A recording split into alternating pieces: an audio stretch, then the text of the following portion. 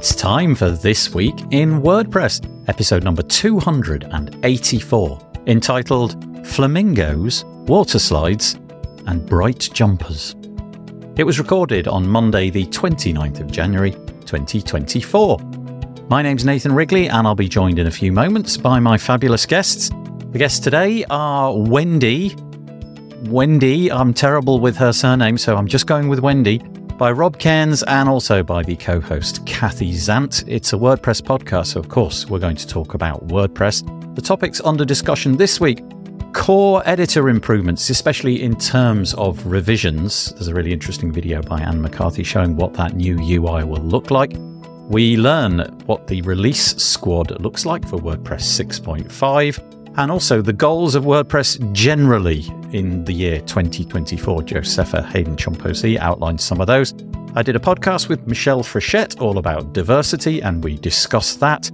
There's also a pilot program to stop using Meetup as the software for organizing WordPress meetups and instead go over to a WordPress solution called GatherPress. What is that about? WordCamp Asia, they need some help in terms of contributor day help. WordPress has got 2 new plugins to speed things up, and it sounds like the panel are not quite so sure about them. Also, something we weren't quite so sure about is a new tool built into Elementor to be able to take sections from other people's websites and replicate them with AI. And we also get into a whole lot more fun stuff as well. And it's all coming up next on This Week in WordPress. This episode of the WP Builds podcast is brought to you by GoDaddy Pro, the home of managed WordPress hosting that includes free domain, SSL, and 24/7 support. Bundle that with the Hub by GoDaddy Pro to unlock more free benefits to manage multiple sites in one place, invoice clients, and get 30% off new purchases. Find out more at go.me/WP Builds. Well, hello there. Hi, everybody. It is Monday, the 29th of January, 2024. It is This Week in WordPress, episode number 284. 284, I think, is the right number. Very, very nice to have you with us, especially the 3 fine people who've decided to join me today. First off, I got it right. First off, is Kathy Zant. How are you, Kathy? I'm doing well. Good to see you. Yeah, really good to see you as well. So Kathy's bio is a little bit different. So here we go. Let's run through it the first time. It used to say other things. Now it says this. Kathy is the director of content and community at Motivations AI, the creator of Motivation Code. Motivation Code is an assessment that explains who you are, what motivates us, and how to live a more fulfilling life tied to our individual motivation dimensions. She's passionate about WordPress, your stories, and believes that everyone's voice deserves to be heard. Forgive me, Rob, and forgive me, Wendy. I'm just going to go down this rabbit hole very quickly, if that's all right. So, just explain a little bit more about the company, because although that makes sense to me, is this a new company? Is this a company that was founded recently? I guess it's sort of jumping on the AI bandwagon, but it's all about mood and health and mental well-being and all that, is it? All of the science behind this has been around for quite some time, for decades. So there's been tons of research into what makes people do the things that they do. All of this came out of the Gallup organization. And with the addition of AI, there's this assessment is so cool. You basically tell AI stories about things that have fulfilled you in your life. And it comes back and tells you, well, here's why. This is what motivates you. This is your dimension. These are your dimensions. It's not just like one thing. Like you take the Myers-Briggs and it's like, I like coffee or I like tea, right? It's like an either or type of thing. Yeah. But we are multidimensional people, right? Humans or spirits having a human experience. And there's a lot of different things that go into our motivations. And the cool thing for me personally was when I learned about my top 3 dimensions. My top 3 dimensions really just felt like, oh, this makes so much sense. I understood myself a lot better. So it's really a joy to be working with some just incredible people with incredible technology, and we're off to change the world and how people work. That's great. Well, imagine working for a company where you can say, we're off to change the world. That's so cool. You'll be in good company, won't you? Because when I looked at the Motivations AI website, it looks like the WordPress community, quite a few members of the WordPress community have joined forces with you. I guess you're one of the more recent people that's jumped on board, but there's a whole bunch, isn't there? So you're in safe hands, we know. And familiar and just incredible people. Yeah. It's been a really long time since I felt imposter syndrome of like, do I really belong in this room? Okay. Yeah. Like, oh my gosh, these people are so smart and so talented, and everybody's an A player at what they do. I'm just happy to be here. Well, that's really fabulous. Well, thank you for joining us again. And what a lovely story to start the show off with. Let's go round let's go there. Let's go to Wendy. How you doing? Wendy, I'm always nervous to do your surname because I always butcher just leave it. Just leave it. Okay. Well, you've just written Wendy on the screen, so I thought I'll just say Wendy. But it's Wendy. Look, there's Wendy. As one of the lead organizers of WordCamp Europe in 2024, we'll mention that in a bit. Wendy is on top of all the news related to WordCamp Europe 2024. She has been an active part of the WordPress community since 2013. I was writing it. It is the anniversary this year. Yeah. Speaking and organizing WordCamps mainly in Europe. She makes money working as a happiness engineer at WordPress.com. Yeah, I was wondering, what was going on there? Was it my maths or 10 years from last year? No, it was last year. We've moved on a year. Yeah, you're in year 11. It was last year. Yeah. I didn't celebrate, so I'm going to celebrate this year. I honestly can't think of many bits of software that have lasted like 11 years. You know, there's things like Microsoft Word and stuff, but WordPress 20. How did that happen? But very nice to have you with us. Thank you. We'll be talking a little bit about WordCamp Europe a little bit later. But last, to finish off our panel, there he is. It's Rob Cairns. How are you doing, Rob? Doing well, Nathan. How are you? Yep. Very nice. Rob's been on the show many times before. If you watch this, so you'll know a little bit about him. But here we go. Rob is the founder and chief creator of Amazing Ideas at Stunning Digital Marketing. Rob is a WordPress security expert. He's a podcaster, a contributing author, and co-manager of the WordPress Global Community Group on LinkedIn, which is huge, by the way. It's truly enormous amount of people in that group. When he's not working, he enjoys reading, watching sports, and touring around Ontario. What kind of books do you like? I shouldn't say fiction. What kind of books do you like? It varies. So I read everything from business books to fiction to science fiction. It all depends on the mood. And the last I looked, I had 9 books on my bedside tables. Oh, I can't do that. I'm the start it and finish it kind. Start, finish, then move on. That's how I work. But you've got 9 books to be read. Yeah. Do you still go with the paper book, or are you happy with like the ebook, the Kindle, or something like that? I do both, Nathan. If I'm out on the go, the Kindle on the iPad is easier to take the app. If I'm at home, it's easier. I prefer to read a paper book because that's less screen time, which is better for you before bed. So.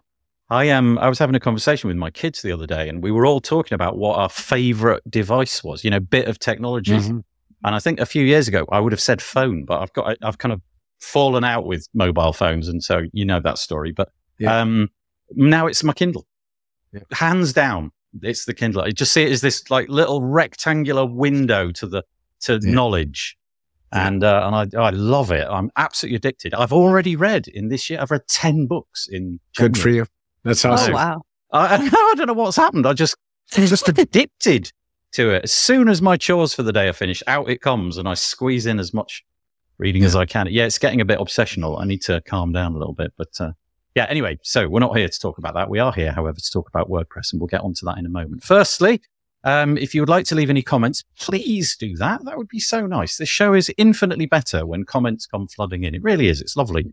And the best way to do that is to go here, wpbuilds.com/live. If you go there, you've got 2 choices. You can either use the YouTube comments, so you need to be logged into a Google account, or there's a little black rectangle in the top right of the player. You can click on that, and that's just goes through the platform that we use. So you don't need to be logged into anything. You just type your name in and you're off to the races. If you are watching on Facebook, you have to go here, wave.video/lives/Facebook.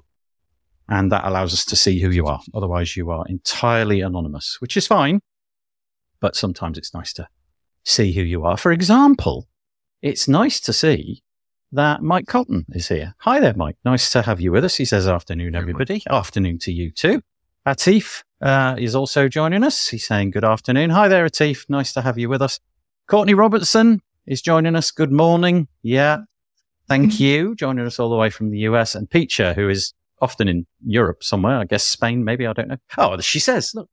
From Valencia, halfway down she's totally telling us exactly where she is. That's remarkable.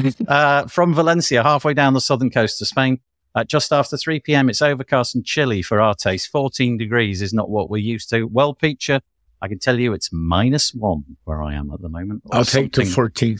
Yeah, I'll take 14 any day of the week. Peter Ingersoll will no doubt pop up and give us his weather report if all things are normal. But let's get on with the WordPressy stuff. Firstly, a little bit of promo stuff. Hope you don't mind. This is our website, wpbuilds.com. Get rid of that. If you fancy looking around what we do, please use these links. These are probably the most useful ones, the archive pages. That's where we store all the bits and pieces that we've done. So the podcast that we do on a Thursday. This show will end up on this menu here, This Week in WordPress. If you want to keep up with all that we're doing, put your address in here, your email address, and we will send you 2 emails a week, one for the show on this one, basically, and one for the show on Thursday that we release, which is a podcast. And I need to mention GoDaddy Pro, who've been sponsoring us for absolutely ages now. So thank you, GoDaddy Pro, for your continuing support. It really has helped keep the lights on. If you want to know what we're up to, head to this page. It's wpbuilds.com/schedule. And you can see all the bits and pieces that are going on this week. So we've got what we're doing now. That's this one here. And then on Wednesday, I'm speaking to Greg from a company called Omnisend, which is a platform to enable you to interact with your customers better. It's like an email marketing platform, but with bells and whistles. So we'll be doing that 2 p.m. on Wednesday. And then on Thursday, we've got our regular Speed It Up show with Sabrina Zidane. I had to basically cancel everything last week, which is why it's all blank last week, because I felt like, bad, not good. But there you go, wpbuilds.com/schedule.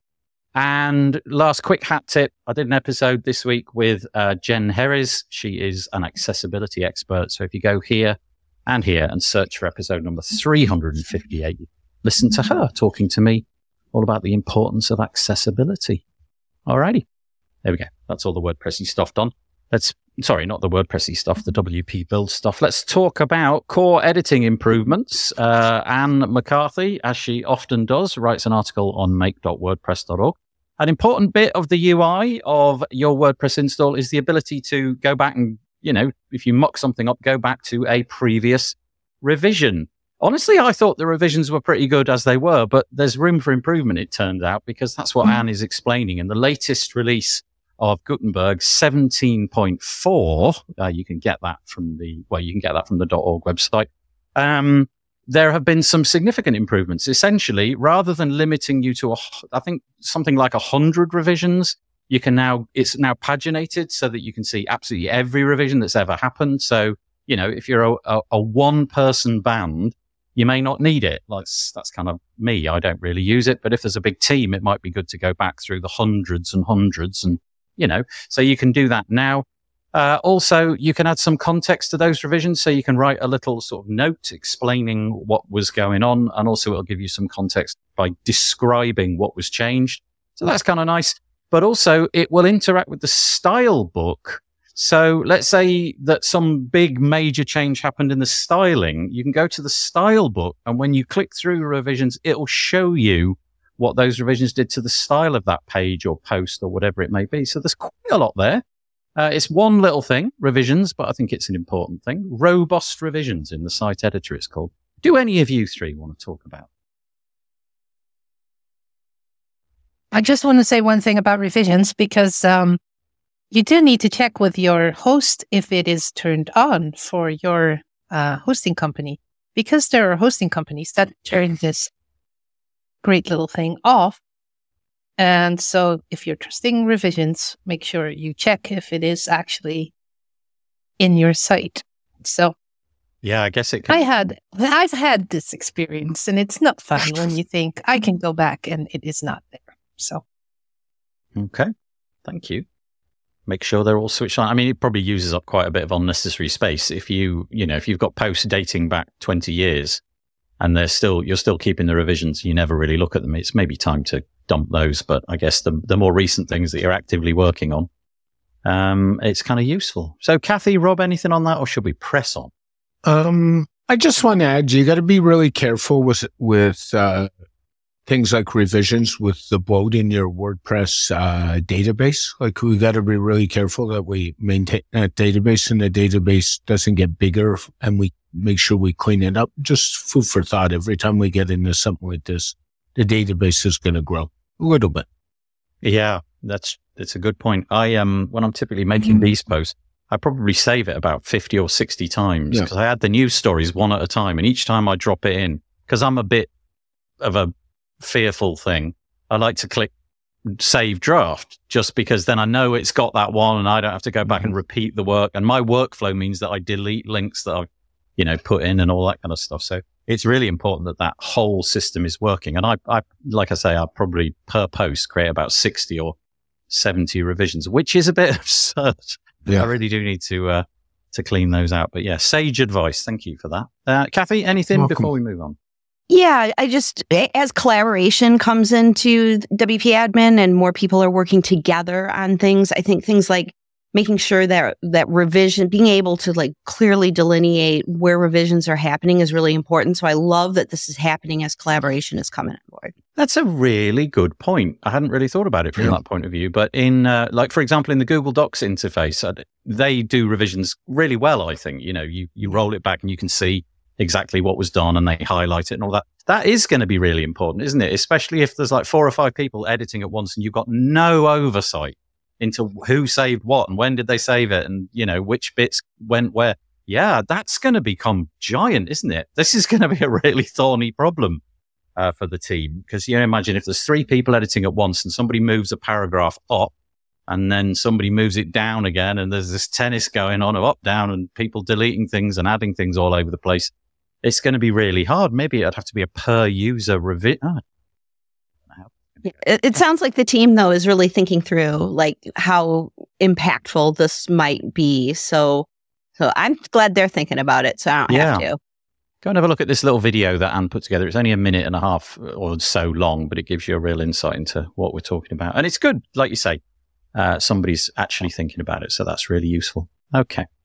All right, moving on. This is news, I guess, but there's not a lot to say. It really is just a hat tip to the people who have stepped up to be the WordPress 6.5 release squad. You can see the names there. There are some very familiar names. So, for example, the release lead is Matt, and that's sort of fairly to be expected.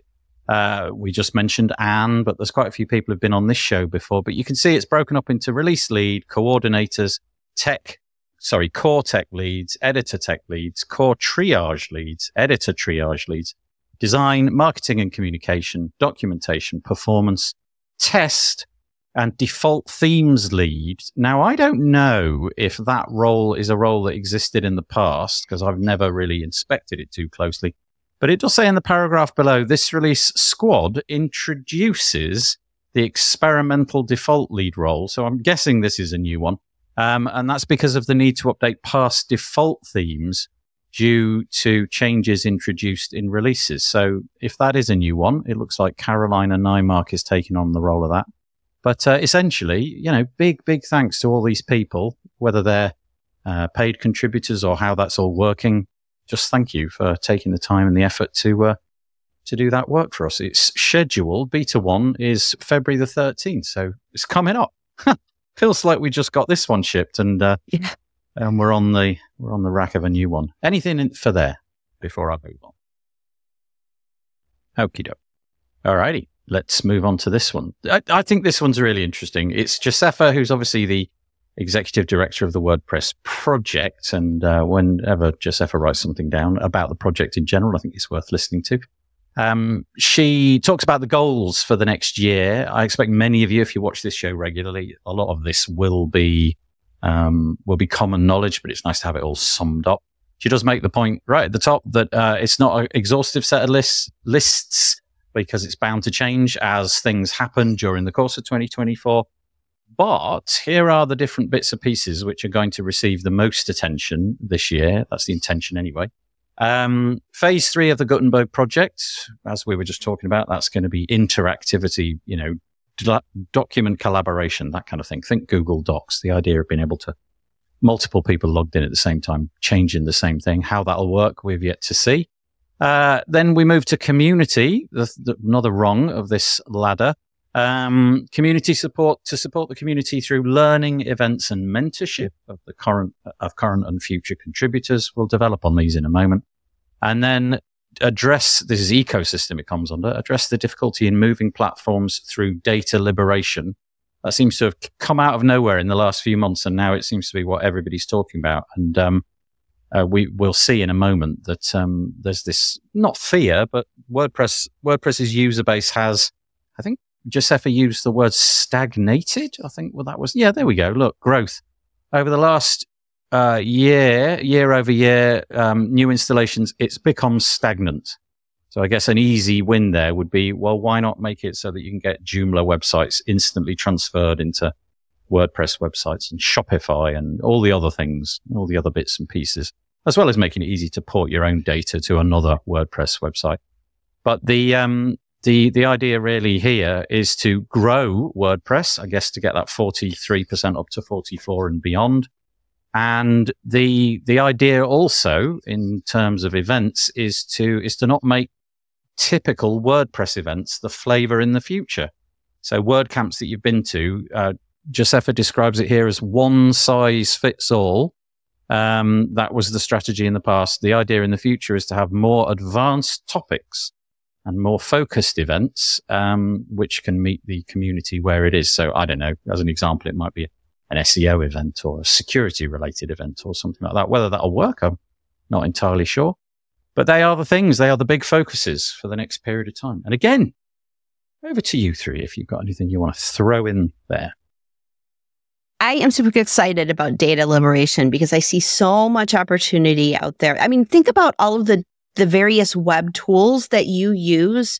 And we have like learning management systems, LearnDash, Lifter LMS, all of these different LMS systems. But we also have, hosted solutions, SaaS solutions like Teachable and whatnot, and tons of people who are finding success there. But, then again, you're growing your business in a walled garden. Wouldn't it be great if we could find ways to help people who are using web-based SaaS tools to come over to WordPress to give them more freedom and flexibility? And then I think about like other tools like Miro boards, the web-based tool where people can do all of that kind of fun stuff. Wouldn't it be cool if there was somebody created a plugin that allowed people to do that within WordPress? That gives them more opportunity to just get out of these walled gardens. There's so many of them. And it's not just, LMS systems. It's not just Shopify versus WooCommerce. There's tons of web-based systems and tons of opportunity for creative plugin developers to go out there and say, wow, this tool is really great. And tons of people are using Figma. How do we bring the Figma experience into WordPress so that people are designing closer to what they're actually putting on the web? That type of thing. So that web-based tools, no matter how far away from web publishing they might seem, you can bring them over to WordPress. And I think that kind of innovation and creativity is ripe. And there's plenty of opportunity for creative plugin developers to create a new business based on that. We actually, we talked about this the other day, and I'll just give everybody, if you haven't heard about this project, it was sort of, the first I'd come across it anyway was during State of the Word in December last year. I mean, obviously it's been on people's minds for a long time, but it hadn't really surfaced to me at least anyway. The idea is to create I think really a one-click solution for a typical website. Obviously if you've got like a Joomla website with 1 billion different bits of custom code, then you're probably out of luck. But a typical one-click solution for importing a website, for example, straight from Squarespace, Tumblr. That's interesting. You can see the connection, maybe the automatic connections there, isn't it? HTML, if you've just got a static HTML site, import that. An RSS feed, Wix, Drupal, Blogger, and then this one, which captures my attention, just because I've been using WordPress for everything, always, forever anyway. This feels almost like a built-in migration system. So rather than having to rely on a third-party plugin to do that heavy lifting, or, get in the command line or whatever. The idea would be that there'd be a way of doing that inside of WordPress to take, I don't know, if you're moving host or if you just want to try something different out. But then if you click on the view all guides, here they all are, Avada, which is a theme, to take it to core blocks. So this is a big promotion on just core blocks.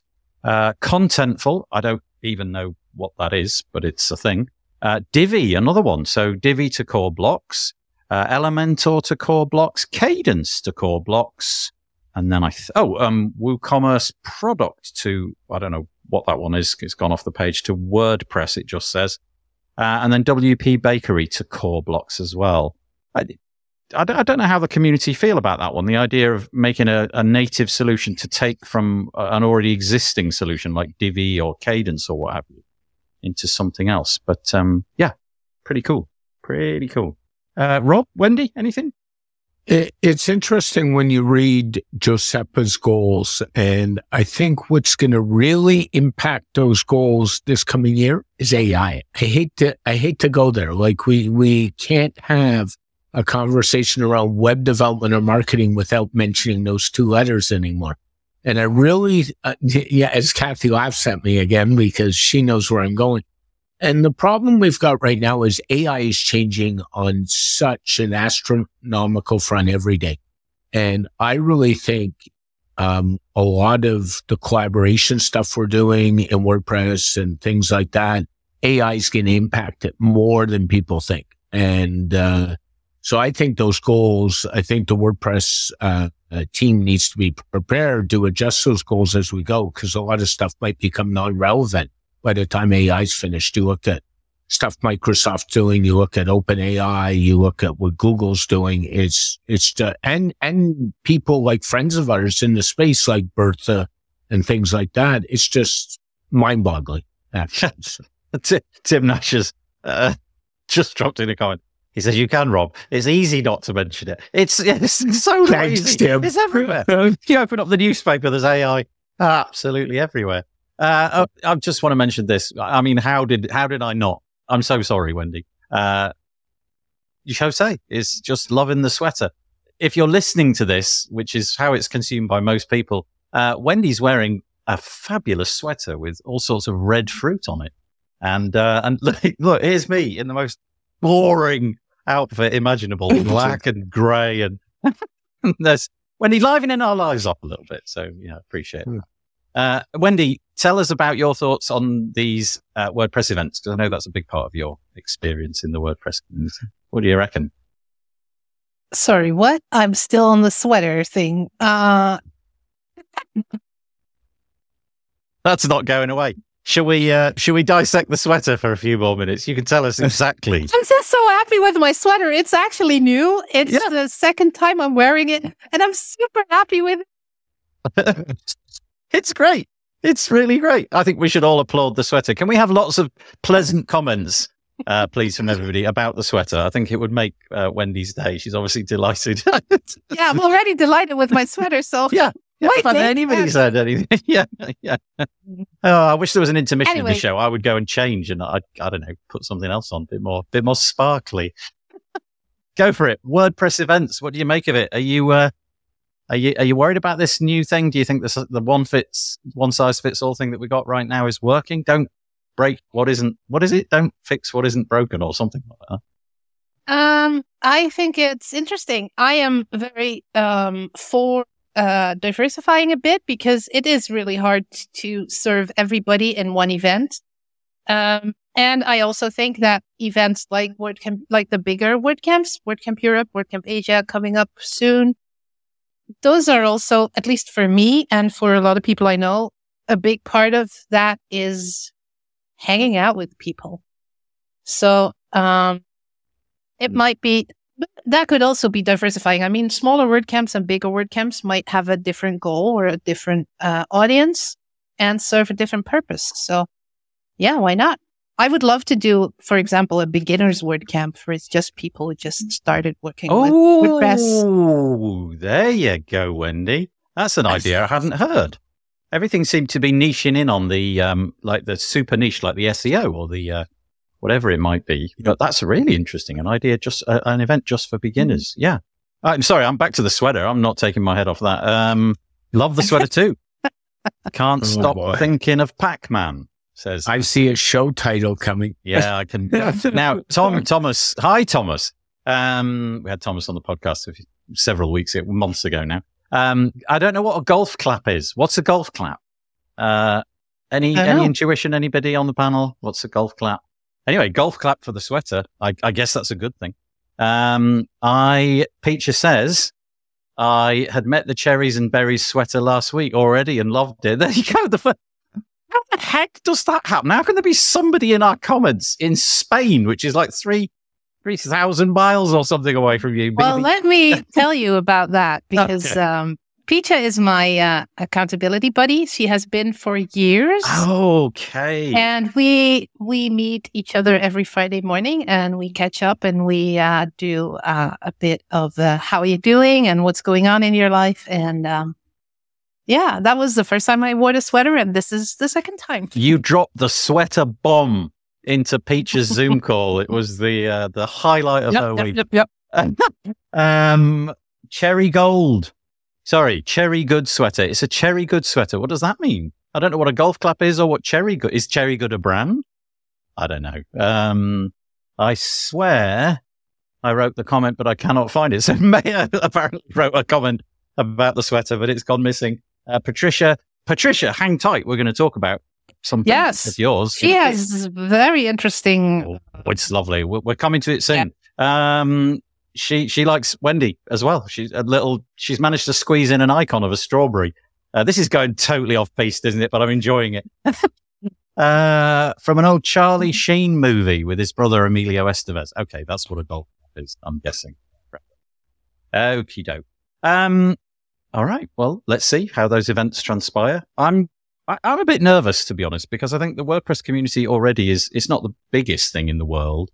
And if you put these events and then you make them smaller, I just don't know what that's going to do for actual physical real world attendance, because getting people to come out for a WordPress event is quite hard. But but the thing is, we do have a lot of room for new people that are not currently visiting the events because they might be too afraid or they might not be interested in the topics, and that might come to more niche down events. You're right. Well, let's wait and see. 2024. We'll wait and see what happens during. It's an interesting experiment. Yeah, I think so. You've got to change things as well, haven't you? Once in a while. So let's see how that goes. Data liberation. You can find that, by the way, if you want to look for it. You can go to wordpress.org/data-liberation, and you'll be able to find it there. Okay, here we are. I said it would be coming, and it was the next item on the list. So Patricia, who's in the comments, that's nice. Nice when you get to have somebody in the comments about something they've written. This is a proposal which Patricia has written off the back of a plugin project. It's bigger than a plugin, really. And it is really revolving around the whole meetup thing. Now, if you're an attendee of WordPress events like WordPress meetups, you'll have run into Meetup, the platform, meetup.com. And typically, if you want to run a WordPress event, you have to go through the Meetup platform. Now, as an end user, that is to say, I show up to events. I've never run an event, so I've never had to administer the back end. But Tim, who's in the comments, Tim Nash was in the other week, and I know a variety of people who do organize it. The universal opinion seems to be that Meetup is not great. Can I encapsulate it like that, Wendy? It's not great enough, or does it need to go? Do I need to be more strong with my language? No, not great. It's fine. Okay. So it's limited. It does what it needs to do. It doesn't have, for example, you can't style your text. You can only add one image. The basic functionality works pretty well, actually. You can create an event that people can sign up, which is what it's supposed to do. But it's not to everybody's liking, and a lot of people seem to dislike it. Well, wouldn't it be great if there was some sort of, I don't know, let's call it a content management system, which could power an alternate. Oh, wait, there is, and it's called WordPress, and there's a plugin which has been put together by, and I'm going to read it off my piece of paper, Mike Orteri. And I suspect there's other people involved in the background, but I'm just going to mention Mike's name. I did a podcast episode with him, which will be coming out on Wednesday, all about this Tricia project. is very involved in this too. Oh, is she? Okay. So Petra as well. That's great. There's probably a list of names, isn't there? A little bit further down. But this is something called GatherPress, and it's basically a WordPress swap out for Meetup. Now, the intention really over the next period of time is to test it out. And if I remember what Mike said correctly, the idea is to get people who are running events to do the event in parallel. So have it running on Meetup, but at the same time run it on GatherPress and see how it works and sort of move this project forward. And then have a decentralized, kind of federated maybe at some point. So all of the instances can join together. You might just have one login instead of need to log in into the, I don't know, Phoenix or Brighton or Bristol or London Meetup website. And so the pilot program needs your help. It really looks like a mature project. So here's the benefits. Here's the pros and the cons. The benefits are members and attendees data lives on your website and database. Community organizers define privacy policies, selectively publish attendee lists, gather additional data from attendees, etc. It fosters democratized access to data and functionality as WordPress is customizable. It's open source, and you could add a whole bunch of other things to that, couldn't you? You know, you could extend the platform yourself if you felt that there was some need for your particular event. You can style it as Wendy just said, and they are looking for your help. I will put a link to the show notes, but you can see the page there, Patricia's page, proposal, pilot program to test GatherUp on WordPress.org network as a Meetup alternative. So there we go, Patricia. I hope. Yeah, I'm definitely going to sign up for the meetup that I do in my city every month. So. Yeah, and run it in parallel. Yep. Yeah, just see how it works and see how it goes and contribute to moving away from Meetup and to a more open source alternative. I think that would be great. Yeah, I think throwing into the mix here would be the fact that Meetup was just very recently, like, I don't know, 10 days ago or something, it was announced that it had been acquired by a company called Bending Spoons, who are behind a bunch of SaaS projects. They also acquired Evernote recently. And maybe there's some alarm bells there, like you don't know what's going to happen. You know, will it just sort of sit and gather dust? And if it's not profitable, they'll junk it. I don't know, but there's that in the mix as well. So Cassie and Rob, I'll talk for too long. Sorry. Anything on that?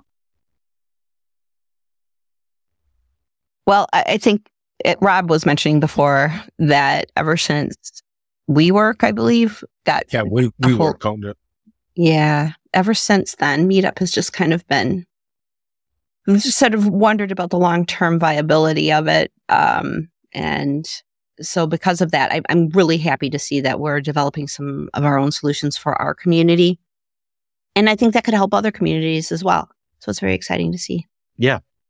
Rob? I think it's why aren't we, again, developing these solutions in WordPress? So it's the old, why do you use WooCommerce and not Shopify? Why do you use Groundhog and not ConvertKit? You know, that type of solution. And we have an open source and we're democratizing publishing. So this is ideal just to bring back in-house and develop a solution right inside WordPress to do it. So well done. I think I haven't really paraphrased what Mike said. He really came across as a very thoughtful person, and there has been a lot of thought for a long time behind this, and I think they've got to the point now where they think they've got something ready to go. But you can listen to his thoughts on why he would like this to become a thing inside of WordPress. And it really does seem like a proper community endeavor. I didn't, he told me the number of dollars that are spent every year on Meetup, and I can't remember what it was, but I think it was 230. I'm very close when I say this. I think it's $234,000 go from the foundation. I don't know actually where the money comes from, but in some way, WordPress, the community at large, pay $234,000 to Meetup every year, and we have the CMS that could power this to be done for our own incentives. So, yeah. Okay. There we go. Right. Okay. Let's move on, shall we? Nothing else to add about that. Imagine all the things we could do with that money for the greater good. Yeah, I'm thinking a water slide in my back garden. That would be really good. No? Any votes for the water slide in Nathan's? Okay. No hands. Just Nathan's. I've been joking around in getting a pool outside of the WordCamp Europe venue. Just for fun. Yeah. With a inflatable flamingo and... Oh, yeah. If you stand next to an inflatable flamingo with that sweater on, I'm there. No. I am there. There's this show title right there. That's right. It goes off the rails so quickly. But, that sounds fun.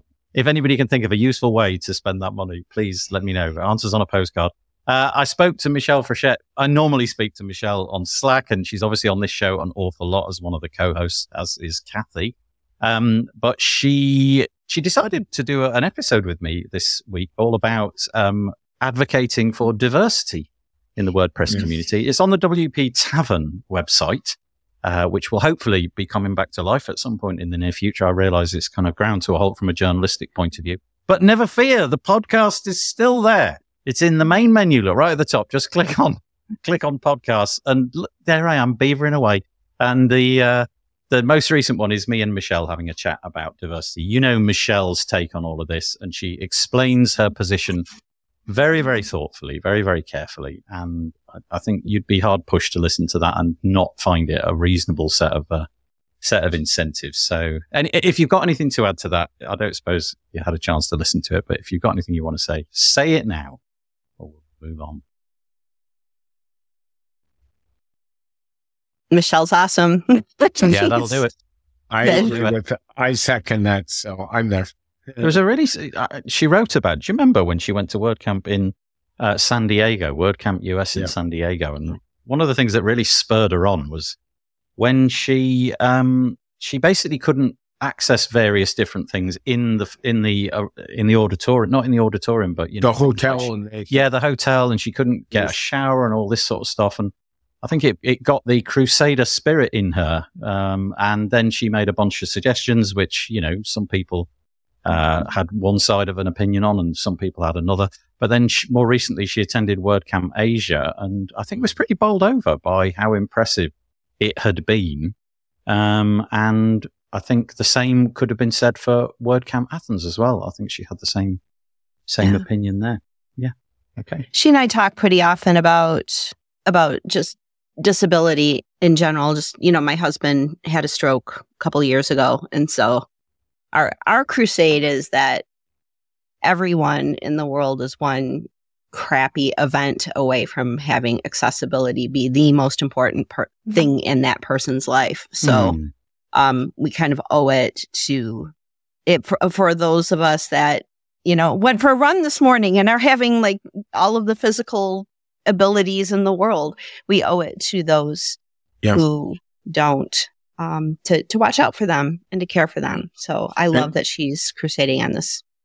And Kathy, it's not just I had a stroke or I had a heart attack. It's even our aging population. Like I see it with my mom. My mom's 79 years old, and there's things that she gets frustrated that she can't do that she could do 10 years ago. And these are just regular tasks. And, you know, she's in good health, but the reality of it is accessibility is not just about disabilities. It's about everything in our changing bodies and our changing world. And that's part of it too. So true. Yeah. I mean, my mom aging as well and has had a few incidents with falls and whatnot. And in conversations with her, the thing that it just happened overnight. It's like overnight I lost this. Overnight my balance was gone. Overnight it just feels like it happens all at once. My daughter's been dragging me to the gym, and so like they make me do physical therapy or physical training, which is great and everything. But oh my gosh, even at my age, it's like I can see how balance, like I have to work for it right now, and it's scary how fast it can go. So I love the fact that you're bringing it up about aging populations, because guess what? We're all going there. We're all aging. Yeah. We're all getting older. And to set up systems that are supportive for all of us when we get there, is really important. It's simple little things like opening a jar. You know what I mean? Or, my mom went and got a new exercise bike and spent 10 minutes on the bike and then was sore for 4 days, the first time in years. And then she's saying, well, I shouldn't be sore after 10 minutes. And we're like, yeah, you should be. Like, it's an acceptance factor too. And saying, hey, I need help versus I'm frustrated, right? That's part of it as well. So I've decided I'm not going to age in 2024. I'm just going to say no to it and I'm going that way as see well. what happens. Not happening this got year. Got a feeling that's not going to land so well. Courtney, a lovely comment. She said, instead of funding the swimming pools, which would be fantastic from my point of view anyway, let's do something to pay for the recently announced WC Canada. That is true. I didn't know there was. Second week of July in Ottawa, Ontario, actually. Oh, is this, WordCamp this is Canada. brand new, right? Yeah, it just got announced and just got approved. And it was announced on Friday or Thursday, something last week. I missed that one. I don't know how I missed that. But okay, that's going to go next week's show in that case. So I'm in Canada too, Nathan, and I missed it. And thanks to Marcus and a text message, that's how I didn't miss it. So there you go. Ontario. Yep, in Ottawa, our nation's capital. Yeah. Nice. Okay, that's great. Okay, all right. All right. Reluctantly, I'll give up the pool. And thank you, Nathan. yeah. I'll bring my own inflatable flamingo. I'll be fine. Just bring the sweater too, Wendy. It was a tough thing to give up, but I can take one for the team. Oh dear. Right. Okay. Moving on. So we were just talking about meetups and the fact that it might be a nice idea to build meetups on a different platform. But for now, what we've got is still meetups. And so let's talk about one which is coming up, which I'm encouraging people to get involved with. So developer hours. This is coming up on February the 27th, 2024. You got a whole month, but you can sign up now. It's going to be Justin Tadlock and Ryan Welcher talking about how to build modern layouts with WordPress blocks. There's not a lot more to say about that other than there it is. You can find it on meetup.com. Alrighty. Okay, still on events. We've got a lot of event talk today. WordCamp Asia need contributor day help. Dear listener, if you've never attended a WordCamp or before, typically one of the days, either before or after the main 2-day event, is this thing called Contributor Day. And you show up and you often have to get a ticket. It's free, right? But you have to get one because places are limited and they need to know how much food to put out. Although that sometimes doesn't work and loads more people show up and have to halve the food and all that, which is fun. Was that in Porto? I think yes, instead of 300 people showing up, 600. Yeah. So the food had to be eked out, which was quite a nice thing to do for each other. Anyway, so WordCamp Asia have obviously got their contributor day, but it does look like they're in need of a little bit of help getting the table lead sorted out. And what they need is somebody who can be the facilitator of the community table. So this is a real one. If you're not into code, but you like community, this could be for you. It says the table lead will be the facilitator of the community table. Community table often has various topics to discuss and work on. For example, your role would include some of the following things: onboarding new contributors who are interested in the community team, facilitate a topic that could be or proposed to be discussed during WordCamp Asia, help us create a recap of what was discussed during this event, and meetups and WordCamp orientation and budget reviews. You can see it on the screen. But it feels like maybe maybe somebody stepped down. I really don't know. Or maybe they just never managed to fill that gap, but they want that gap. It's always hard for most WordCamps, especially the bigger ones where they have loads of tables, to find enough table leads available to actually take on the role. It's do you have any intuition, Wendy, as to how WordCamp much? Europe, we kind of struggle as well. Oh, do you have any intuition as to how much time is that quite a lengthy? If you volunteered for that role, do you have any sort of rough idea of the amount you'd need to put in? Yeah, it would be the entire contributor day, because you will be leading the conversation and wrapping up and getting on stage and sharing the results and onboarding new people and getting them in Meetup so they can organize their own local meetups. So you will be quite busy during Contributor Day. What about the bits and the pieces prior? Do you have to show up to a lot of Zoom meetings and things like that? Because obviously you wouldn't be able to just show up on Contributor Day and lead the table. I guess there'd be a lot in the background. I don't think so. I don't really know what is. I think it also differs per team. So that might be a good question for the comments on that post. So someone who is involved can answer, because I don't really know. This show, it's rare that we get somebody from that part of the world commenting on it. Well, that's not true. It does happen. But it's kind of, the bit of the day where we're all awake has kind of been and gone a bit. So, but if there is anybody from that part of the world who has any intuitions in that, or indeed have just, done that kind of a role before and you want to put in your 5 cents, please feel free. Okay. Rob earlier was talking about AI. I'm going to model up the order a little bit, our panelists, and tell me what you make of this team. So my position on AI is I've no idea. Maybe it'll be the death of us all. Maybe it'll be the best thing that's ever happened. I'm not sure.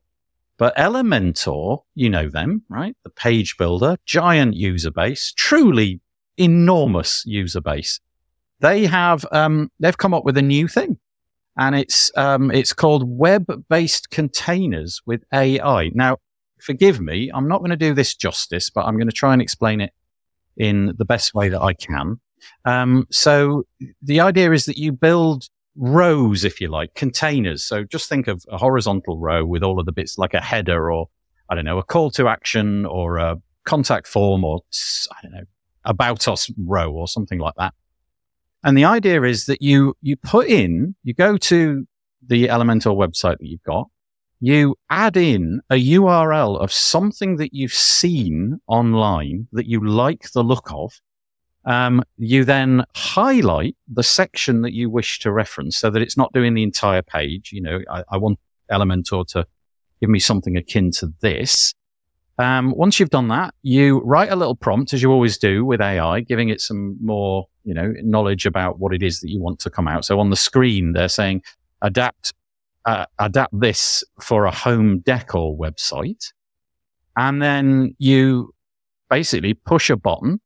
The AI overlords go into overtime, do some stuff, nobody actually knows what they do, but they do things. And then they spit out 3 designs for you to pick. And you say, that one, or that one, or that one. And maybe there's a way to sort of do it all again if it didn't come out. So that's the premise of it. So it's like a real shortcut to seeing something that you like, an Elementor, presumably with the layouts and the different capabilities they've got for designing things. They build that in the background for you to mimic it. Now, I don't know what I make of this. From a technological point of view, I think it's brilliant. What a great idea. Like, just whoever conceived that and then thought, actually, we can do it. That is just technically brilliant. My concern is it theft? No, that's too strong. I don't mean that. Is it too easy? Is it just making life too easy? Are we sort of cutting out the design chops that you need? I don't know. What do you guys think? It's definitely brilliant, but I'm just not sure what I think about it. I'm being a curmudgeon. I apologize. Right, over to you. Take it from me and tell me. Can I jump in there, Nathan? Yeah, please do. Throw my 2 cents out. So I do think it's brilliant. I think the whole tech around AI is brilliant. So what we got to remember right off the top is AI tools are tools to help us do our business. And any tool can be used properly or misused. So keep that in mind. So the way I kind of sit is I can just see the copyright issues coming out of this like nothing, like people grabbing websites, designers saying, oh, I'm just going to grab this website because it looks good. Here you go. Here's your $1,000. And we know in the media industry right now, the New York Times is involved in a pile of AI lawsuits right now with OpenAI and Microsoft. And the reason these suits are going on is they're testing the waters to see where we all stand. And the problem is, I don't know with a tool like this, like if you say, grab my website and then sell that as your own, I consider that theft. So there is that problem too. So it's, what do we do with using the tool properly to, the whole copyright theft misuse part? That's kind of where I sit. Interesting. Okay. To me, it takes all the fun out of building websites. Yes. Yeah, there is that. Yeah. Yeah, it's interesting, isn't it? I genuinely haven't a clue which way I need to sit on this. It's almost like I am sitting on the fence. Well, I am, because I can't commit to whether I think it's good or bad. There's some bit of me which thinks, no, that we shouldn't be doing this because we're just mimicking designs. But then don't we do that already? And in fact, we find a bit of a website that we like and we mimic it, but we have to sort of build it ourselves.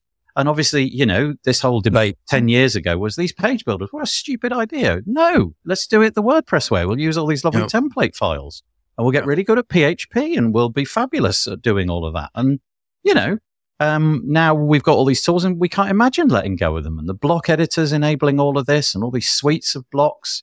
Kathy, can you see the security issues coming out of this? Like I'm looking at comments and we got both Tom Reef and Tim Ashton there as well.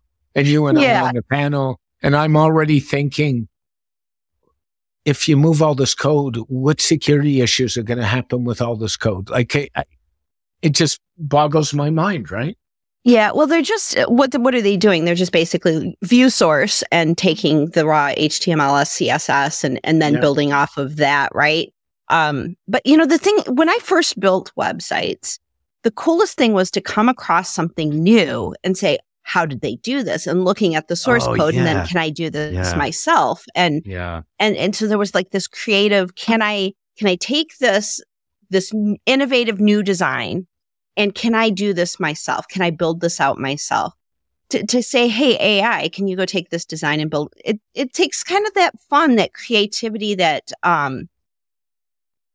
spark of wanting to learn something new, and gives it to a machine to do. And you lose out on the ability to, because when you take something that somebody else has done, I remember when I was first designing, and there was this guy who was, he did stuff with frames really creatively. And I wanted to see, like, could I do this too? And so I built out this really funky website using all these frames and everything. And I didn't build what he built. I built based on the creativity that was spurred from investigating how he did it and taking it to the next level, and then adding my own creativity to it. Just taking something from someplace else and saying, do this, it's so completely boring. It stifles innovation. It stifles creativity. You have to add something back to it. And every conversation I have with ChatGPT ends up with, well, you almost had it there, but I'm adding my own to it. It has to be, if you just let elementary AI just like copy, it doesn't do anything for you. It doesn't spur your own growth as a creator, as a developer, as a designer. So I would say that if you're going to do something like this, find out how you inject yourself back into the end project. Otherwise we're doomed. Otherwise, what's the fun of that? I like that answer. Yeah, that's kind of, you've encapsulated a lot of what I think there. That works for me. But I think the bit which I find weird here, which I've done, maybe this has happened in other cases, but I can't remember it. The bit that I find here is you are being actively told to go out and find other websites so that you can mimic that bit of their website, which, it's fine, I guess. But that, I don't know. I'm still confused. But I agree. There's something about the learning, something about hollowing out the way that you get into this career.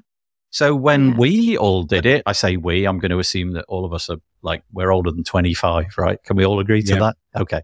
We're older than 40. Yeah. I went low, but you had to, you literally had to learn it, right?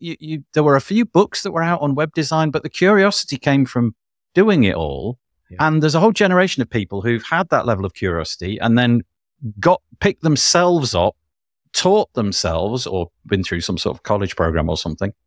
And I do wonder if these tools are hollowing out that base layer of the industry, where in 10 years' time, we're going to turn around and say, where are all the people that we need with all the really difficult skills? Well, they haven't come through because they just got hijacked at the bottom level, if that makes sense. So it's almost like, you've taken the bottom row of the pyramid out and you're just waiting for it to collapse. Again, bit of a doom-mongery sort of approach there, but that's the bit that confuses me. The biggest problem with these... Go ahead, Kathy. Sorry. Yeah, I was just going to say, starting with the blank screen is terrible. It's terrible. You need something to inspire you. So you need to take from other people's creativity and then add yourself into it. I'm not saying like the blank screen and then like some lightning bolt comes out of the sky and you're automatically like an HTML genius and writing all of the CSS.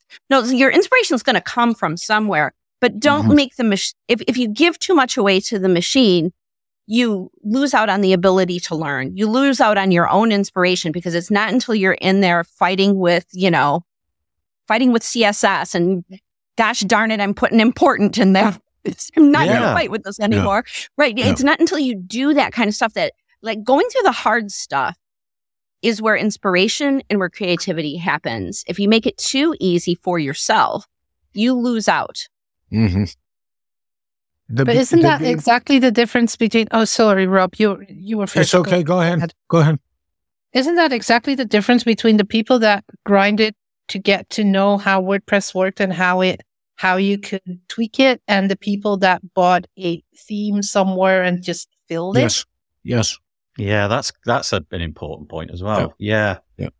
I mean, the people that are interested in working with this, who want to copy exactly like it was, will do that anyway if they have the option, and they do now with Elementor and probably with other tools.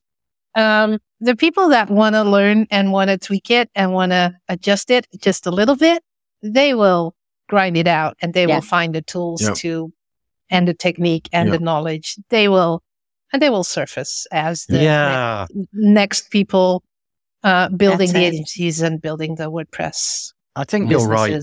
I think I'm being a bit of a snob. I think on some level I'm being a bit protective of the industry that I'm in, and I'm of an age where change is alarming, right? Yeah, because it's hard, especially when you get to over 25, like I am.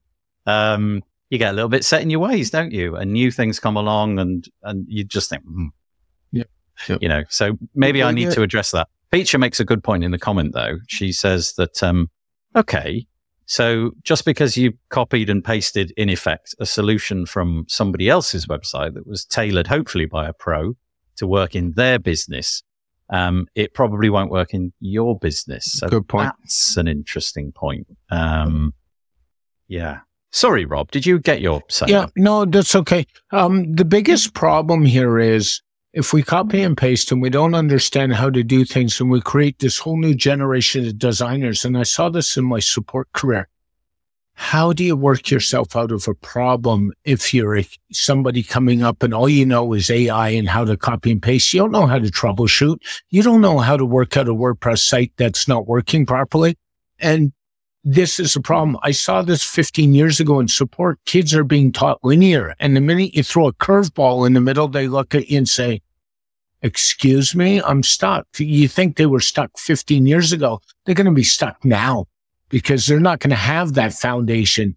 They don't know how to install WordPress from scratch. Remember the 5-minute install that we all did? Oh, yeah. And things like 5 minutes. Yeah, but the point I'm making is if they don't have fundamentals, the tools are great, but you still got to have a base, right? Yeah. It was kind of interesting. About 10 years ago in the UK, the UK government decided that the children going through the schooling system were basically being taught how to use products in their computer science classes.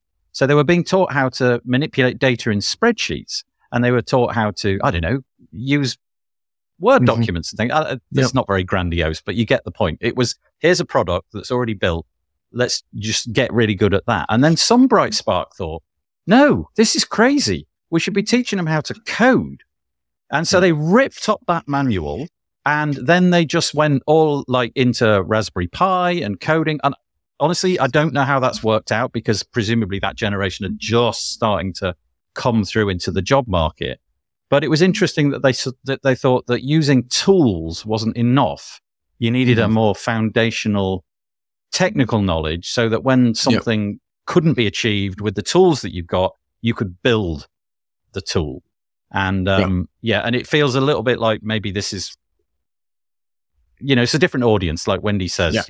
Yeah, and I think that is always the case. There are people who are interested enough to find out how to build the tools, and there is the big bulk of people who don't really care. They just want to have it look like the way they want it to look, and they feel extremely satisfied with copy pasting whatever is already around. I'm going to throw in a curveball. So this wasn't meant to be in the show, but it feels like this conversation is just perfect.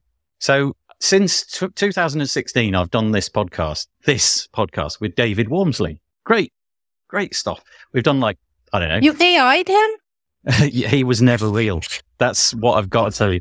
He was never real. He was always a figment of my imagination. I can do his voice really well. No. I always figured, because we were never visible at the same time. I mean, who could imagine those two names together? Well, so he's kind of decided that he doesn't want to use a CMS anymore. And he came to me and he said, should we do another podcast? So this has got nothing to do with WP Builds, but I'll put it on the screen because it's kind of interesting. We've launched a podcast called The No Script Web Show. And it's basically about teaching ourselves the things that we should have learned over the last 10 years that we haven't learned because we've allowed ourselves to become de-skilled. So we've recorded 3 episodes so far. Really, all that we've done is we've laid the groundwork. And what it boils down to is browsers, HTML, CSS. That's it. And that's going to be the endeavor. And this website, which is very, very, very Spartan, each episode that we do, we're going to add a bit to the website based upon what we've learned during the course of that episode, if you know what I mean. So if we touch on something like, I don't know, how do you implement it so that you can do light mode and dark mode with a toggle using just CSS, then we'll add that to the website and what have you. And it is completely flat. It's HTML, CSS. It's built without a CMS at all. And we've managed to do, like I said, 3 episodes so far. And we've mapped out the first 12. Things like color options, web images, CSS interactivity, typography. And you can find it at noscript.show. There's a plug. I'm sorry. Totally unstoppable. Nice. I love it. I think it'll be fun. I really like the angle of it. I am definitely going to listen to it. But also, Nathan, how many podcasts are you going to create? Well, 85, I think is my target. No, this one's great because half of the battle on doing a podcast is finding the right person. I think if you're going to do it as a co-host thing, and him and I just get along so well. It's just not a chore. It's just so straightforward and easy. And he really is on a mission to learn this stuff. So I'm the poor relation in this, in that he's learning. He's then teaching me on the show and then building the website. So I'm learning vicariously through the podcast, but it has been really interesting. Anyway, there you go. noscript.show. I can't tell you that the website is in any way perfect. It's very basic at the moment because we've hardly done anything. But man alive, the stuff that is coming down the CSS spec, it's awesome. What the browser will be able to do with just CSS and HTML is going to be pretty incredible. Especially complicated layouts with grid and all of that kind of stuff. So anyway, there you go. Right. So what have we got? We've got a few more comments. James Kemp's joining us. He says, hi there, James. I'm picturing Frankenstein's web pages. If they're using AI to design sections on a single page, will they be cohesive? And that's a good point. Yeah. Will I consider how to get the information across in the most cohesive way? Yeah, that's a really good point. You can imagine like a layer cake of just totally contrasting designs with different color palettes and fonts. And maybe they've thought of that and they've got like a limited color palette. I don't know, but that's a really good point. And Atif says, as much as I agree, where is the line? I grew up in an era where you bought a PC, you had to assemble it literally, But this is not the scene today. Is it relevant or needed? I'm not sure. Good point. Yep. Okay. Keep the comments coming. Enjoying it. And let's move on. I've forgotten where we are now. Where did we get to? Okay, here we go. We'll go to these two. I don't know if these are new, but I found this on Search Engine Journal, which is not a website I typically go perusing around an awful lot. But the article is entitled WordPress releases 2 plugins for speeding up web pages. And I thought, that's curious. I haven't heard anything about this. So I explored a little bit more, and I'm just going to scroll to the bit that matters. And here we are. The 2 new performance plugins, auto size for lazy loaded images and speculation rules. Okay, the auto size for lazy loaded images makes perfect sense to me. I think, great. We all understand what that is. This one, though, what the heck? This is so intriguing and a little bit weird at the same time. And I didn't even know this existed. So there's a thing, I think it's called the Speculation API. Oh, I can't find it now. I'm going to go with Speculation API. And it is a tooling, which I think is combined in some way with the browser. It must be. And it kind of tries to figure out what you're going to do next on the web. Please come into the comments and put me straight, or guests, just correct me. So you load a web page and then it makes judgments about where is the next most likely place for you to go. And then it starts to preload those assets. So on the one hand, I think that's great. That's speeding up the internet for me. On the other hand, I'm thinking that's lousy for the environment because I'm now loading a load of assets that I may never need.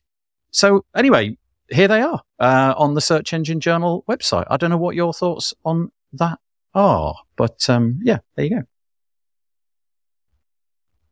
Yeah, for me, this is more scary than copying web pages content in AI. I mean, if somebody starts imagining where I'm going to go and already load that, no, not happy with that. It says the Speculation Rules plugin leverages the Speculation Rules API in order to download the resources of web pages that a user is likely to request. The Speculation Rules plugin essentially predicts that a page will be requested and will begin pre-rendering the web page before a user clicks a link. I'll keep going a little bit because it will add some depth to it. Uses of the Speculation API to pre-render link URLs upon hover by default. Oh, that's interesting. So you hover on something and the browser puts up a little window showing you what the website would look like. I don't know if I need that, but okay, I can see it might be useful there. The Speculation Rules API is a feature designed to improve the performance of web browsing by allowing web pages to provide hints to the browser about the potential links that a user might click to navigate to a different web page. The browser can then prefetch or pre-render resources based on the likelihood of a visitor clicking a link to navigate to a new web page. And then there's all sorts of developer documentation from Mozilla and also the Chrome team. So we could get into the weeds, but I didn't. I just thought it was an interesting proposition. But personally, if that was an option, I will be switching it off because I just don't like the idea of something being loaded just for the environment as much as anything else. But also, I don't know where where's the prediction coming from? Is it based upon my previous history on that website? Like, for example, if I go to the bbc.co.uk website, I always click news. That's the first link I go to. So would it always just preload that knowing, you've done this before. This is typically what Nathan does. So let's preload that. And then I want to know who's keeping that. Who's keeping that data about what I typically do? Here's Ross, probably to save the day. Right. Okay. Here we go. Ross Wintle in the UK, developer in the UK. There's still a subset of team culture that, he was on the previous one. So we'll come back to you, Ross. Apologies. You're watching a few minutes behind. Let's go back to this. What do you think? If my website performance issues are so bad or so slow that I need this to predict what my users are going to be doing, I think maybe I want to solve the fundamental performance issues first. Yep. It just seems too much. It's like putting a Band-Aid on a wound that needs sutures, right? And hoping that it just heals on its own. If there's a problem with the site's performance, solve those things first. Make sure, there's some generic performance recommendations that I think we can all make.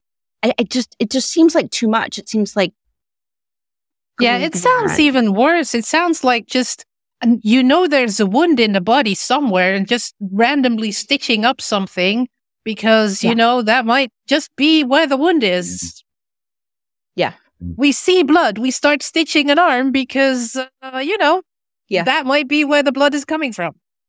I don't know. It's kind of conflicting, isn't it? It says here that you need, at the moment, you need at least Chrome 121. Gosh, is that where we're at for this to work? And it says that users that visit a site whilst using a different browser that do not support the Speculation Rules API won't be affected in any way.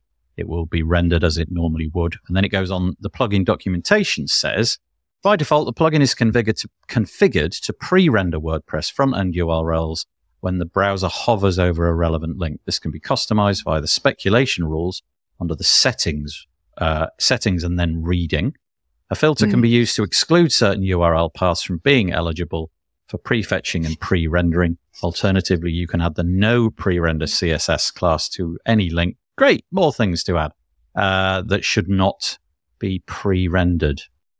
Okay, Rob, I had an intuition you were about to say something. Sorry if I interrupted. Oh, it's okay, and I am. So we're doing I agree with Kathy, by the way, 100%. But we're also doing all these speculation rules, and isn't that in essence going to increase the overhead on a website? So if you've got a badly performing website and now we're increasing the overhead, isn't it going to perform worse? Like, I got to wonder, because the more we do with APIs, the worse the performance gets, the worse the GT metric scores get. And then where are we? That's my 2 cents. I don't really have any intuitions. I really should make more of an effort to understand the underlying technology of it. Okay. And maybe that's something that we can do in the future. But okay. So anyway, there you go. It's I don't know where it's going to pop up this and where you're going to get that plugin from, whether it's going to go into core or what. Who knew? But okay. Let's go back to the subject that we had a minute ago. Pete says, Pete's joining us. Oh, thank you, Pete. He's saying, time to change the WP Builds podcast thumbnail. Yes, because, that traitorous David Wormsley has left me. And we need to be expunged. On the website, on the homepage, I did get rid of it. It used to say with David Wormsley here. And then right at the bottom, it used to say David was. So I removed him from all of those places. The same way you expunge Paul Lacey too. Don't even. Traitor. But David said we should set up a traitors page on the Build website and it'd feature him and Paul Lacey. We're still very good friends, all of us. Okay, let's go back to previous things. So we're back to the Elementor AI wizard stuff. Even if you copy a good design, you'll have to adapt it to your own needs, and you need to understand UX, content, and content design in order to be able to do that, not to mention accessibility. Okay. I guess the fear, Peter, for me is that these AI tools begin to get good at those things as well in the future. So, we could be facing a thing where it can make some of those intelligent decisions as well. And then there's still a subset. So this is going back to the computer teaching, I think, in schools in the UK. Ross is from the UK, by the way. There's still a subset of teen culture that's into building tech and coding, and the resources available now are amazing. You should see what kids are doing with Minecraft, Scratch, and Microbit. So obviously Minecraft, we all know what that's capable of, but Scratch is like a program where you can add in little jigsaw pieces and make a set of code, and it all goes in this sort of like linear fashion down the page. You can do ifs and loops and all of that kind of stuff. It's fun. It's really good. And then he says Raspberry Pi. Oh, of course. Yeah. Raspberry Pi and the game dev tools that are now available combined with YouTube and retro gaming culture.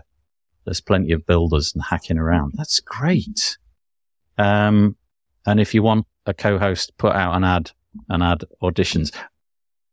I'm saying nothing. I'm saying nothing. It's in hand, is all I'm saying. I've just said something. What the heck? I said I wasn't going to say anything, then I said something. But I've got intuitions as to how 2024 is going to look, minus the traitors. Okay. Right. You milk that joke for everything it's worth.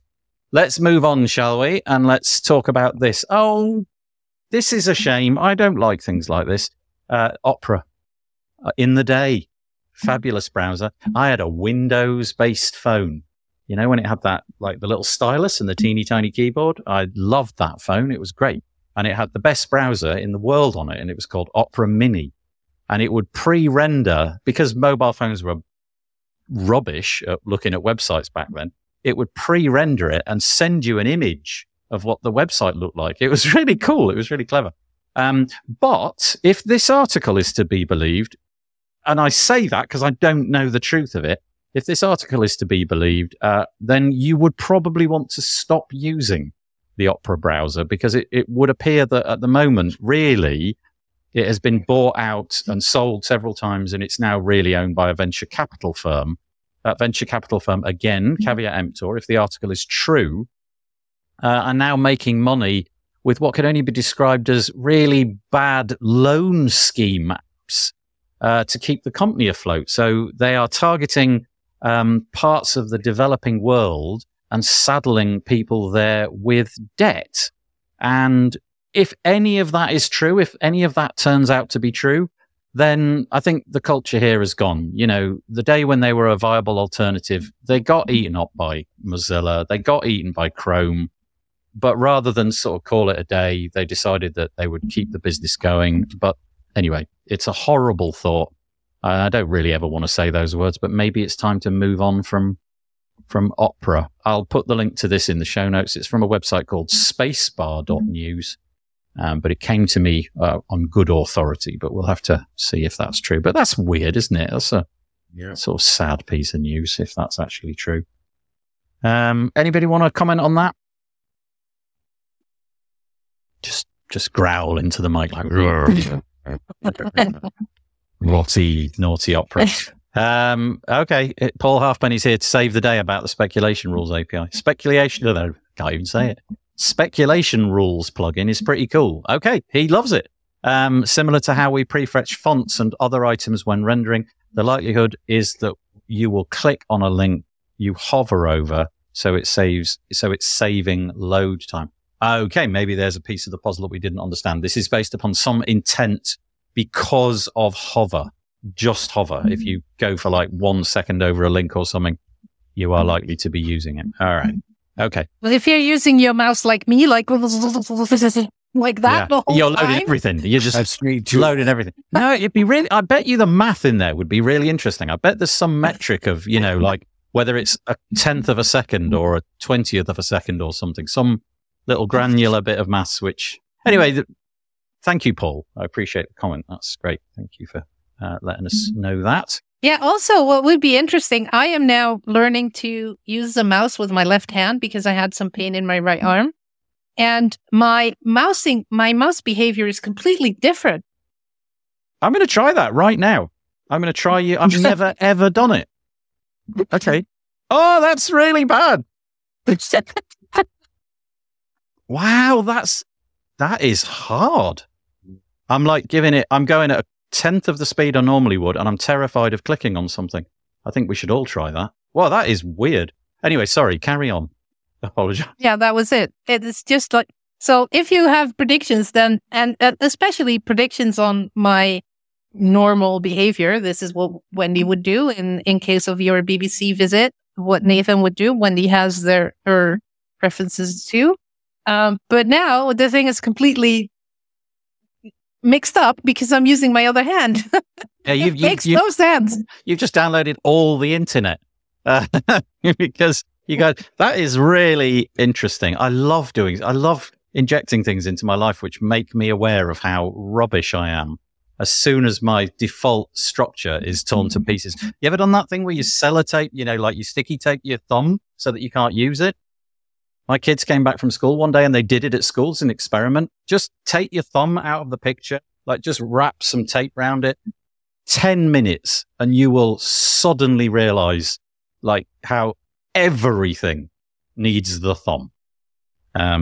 So there you go. I've given you homework and I've made Wendy sneeze. That was some good. I'm allergic for experiments like that. That's right. That's right. No, use the thumb. The heck? Right. Okay. Let's move on. We're on to the last couple of things. We're kind of running out of time. And these are submitted by Kathy. and Wendy. Let's go here first. This is Wendy's one. I wanted to raise a little shout out for WordCamp Europe. Was there a specific reason? No, there is always a reason to shout out for WordCamp Europe. Tickets are up. They are available. And if I'm not mistaken, we are getting the new design in the coming, days, week maybe. So that is coming up, which is super exciting. And there are two things I want to point out. The call for volunteers is still open. So if you're interested in volunteering at WordCamp Europe, don't forget to apply. And the call for next year's hosting city is also open. So if you are part of a community that is active in organizing WordPress events in Europe and you are interested in hosting WordCamp Europe, go to the website, find the information. We have office hours every Tuesday where you can talk with one of the people that is on the team for selecting. And you can get more information, and you can also apply if you're interested. So I'm going to nominate my back garden with flamingos and swimming pools. Everybody's I don't know how happy your family is going to be with 2,000 to 3,000 people in your back garden. They're going on while trying to dispatch them to somewhere with a real swimming pool and real water slides. Okay, thank you. So WordCamp Europe. Boy, these things creep up on you. It feels like just last week that we were talking about where it was going to be, and now it's in Torino, 13th to the 15th of June, 2024. And like Wendy said, if you scroll down a little bit, there's still a need for volunteers. And so keep your eye on the site and see how the design changes as well. And the other one, oh, sorry, Wendy, carry on. Yeah, no, it's I'm super excited. I've already seen a preview of the new site, and it's so nice. It's so nice. Nice. And this one, WordCamp Phoenix. This is from Kathy. What have you got about this? WordCamp Phoenix is a very special event. I was an organizer there for a couple of years pre-pandemic, and when I lived in the Valley. It is a unique event in that speakers come from all over the place. It's one of the core, even though it's a local WordCamp, it feels like one of the core WordCamps for the entirety of the United States. First of all, Phoenix, February, hey, it is the best time to go. Don't go in July. The weather is perfect. And the speaker lineup, if I may say so myself, I am speaking, but there are an immense number of really intelligent and inspiring speakers that are going to be there. The topic areas typically are more cutting edge and more, not entirely technical, but like last year I spoke there and talked about passkeys, and there's a number of talks that are kind of much more forward thinking. They're less beginner oriented. So just wanted to highlight it for the entirety of the WordPress community. If you want to go to a WordCamp that is top tier, WordCamp Phoenix is the place to be. And I hope to see you there. Yeah, it's happening soon. It says 9th to the 10th of Feb. So really soon, like in a couple of weeks or 10 days or something. Looks like there's two tracks, one called the classroom track. I guess that's more workshoppy. And then there's the auditorium track, which I guess is a bit more, delivery of speeches by presenters and so on. And there you are, look. The Remote Work Survival Guide. Kathy Zant. Yeah. She's going to be there on the 9th of Feb at 10:30 show all my scars. Say again. I'm going to show all my scars of 20 years of remote work. Can I just totally hijack the conversation again, right? Of course. I can't understand passkeys. I just don't get it. Like, what the heck? I don't know where they are, or, at least with my password manager, there it is. And I've got everything in that little vault. But the passkey thing, I seem to have, browsers pop up and say, you've got a passkey, and I try it and it doesn't work. Is that the future? Is that where we're going, Kathy? Passkeys for all the things? We're going passwordless. Okay. It's everybody, passwords obviously have a lot of issues with them. There's some services like Stripe has passkeys as a second factor instead of a 2FA code you have to dig out. You still have your password, but you have a passkey as a second factor. I have a video on this on my YouTube channel. I'll send it to you. Okay, that's where we're going. All your questions. Yeah. Okay. That's perfect. That kind of rounds it out nicely. So we'll go to Kathy's website. I'll try. Let me just write that down. I will. I'll link it into the show notes. Passkeys. Okay. Right. There we go. On my high-tech piece of flattened tree with a pen. Right. That's it. That's all we've got time for, I think. Just a couple of comments just before we end. The first one is from Courtney to say you can turn it off in the browser. That whole speculation API, you can turn it off in the browser. I hope it's turned off by default. I want to know that that's not on by default. And Courtney says she'll see you there. She's going. Awesome. You will see Courtney in Phoenix. Right, that's all we've got time for. Thank you so much. Loads of nice comments. I appreciate that. That was very, very kind of you to give all the comments. That was really lovely. So thank you to Kathy Zant. Thank you to Rob Cairns. And thank you to Wendy. Just Wendy. That's what it's going to be from now on, the double Wendy. I appreciate you coming on the show and giving up your time so freely. I really, really do appreciate it. Thanks to all the commenters. It just remains for me to ask everybody to humiliate themselves by raising their hands. And yay, look at you all. Just loving it. That's great. We will see you this time next week with another panel of guests. For now, thank you so much for joining us.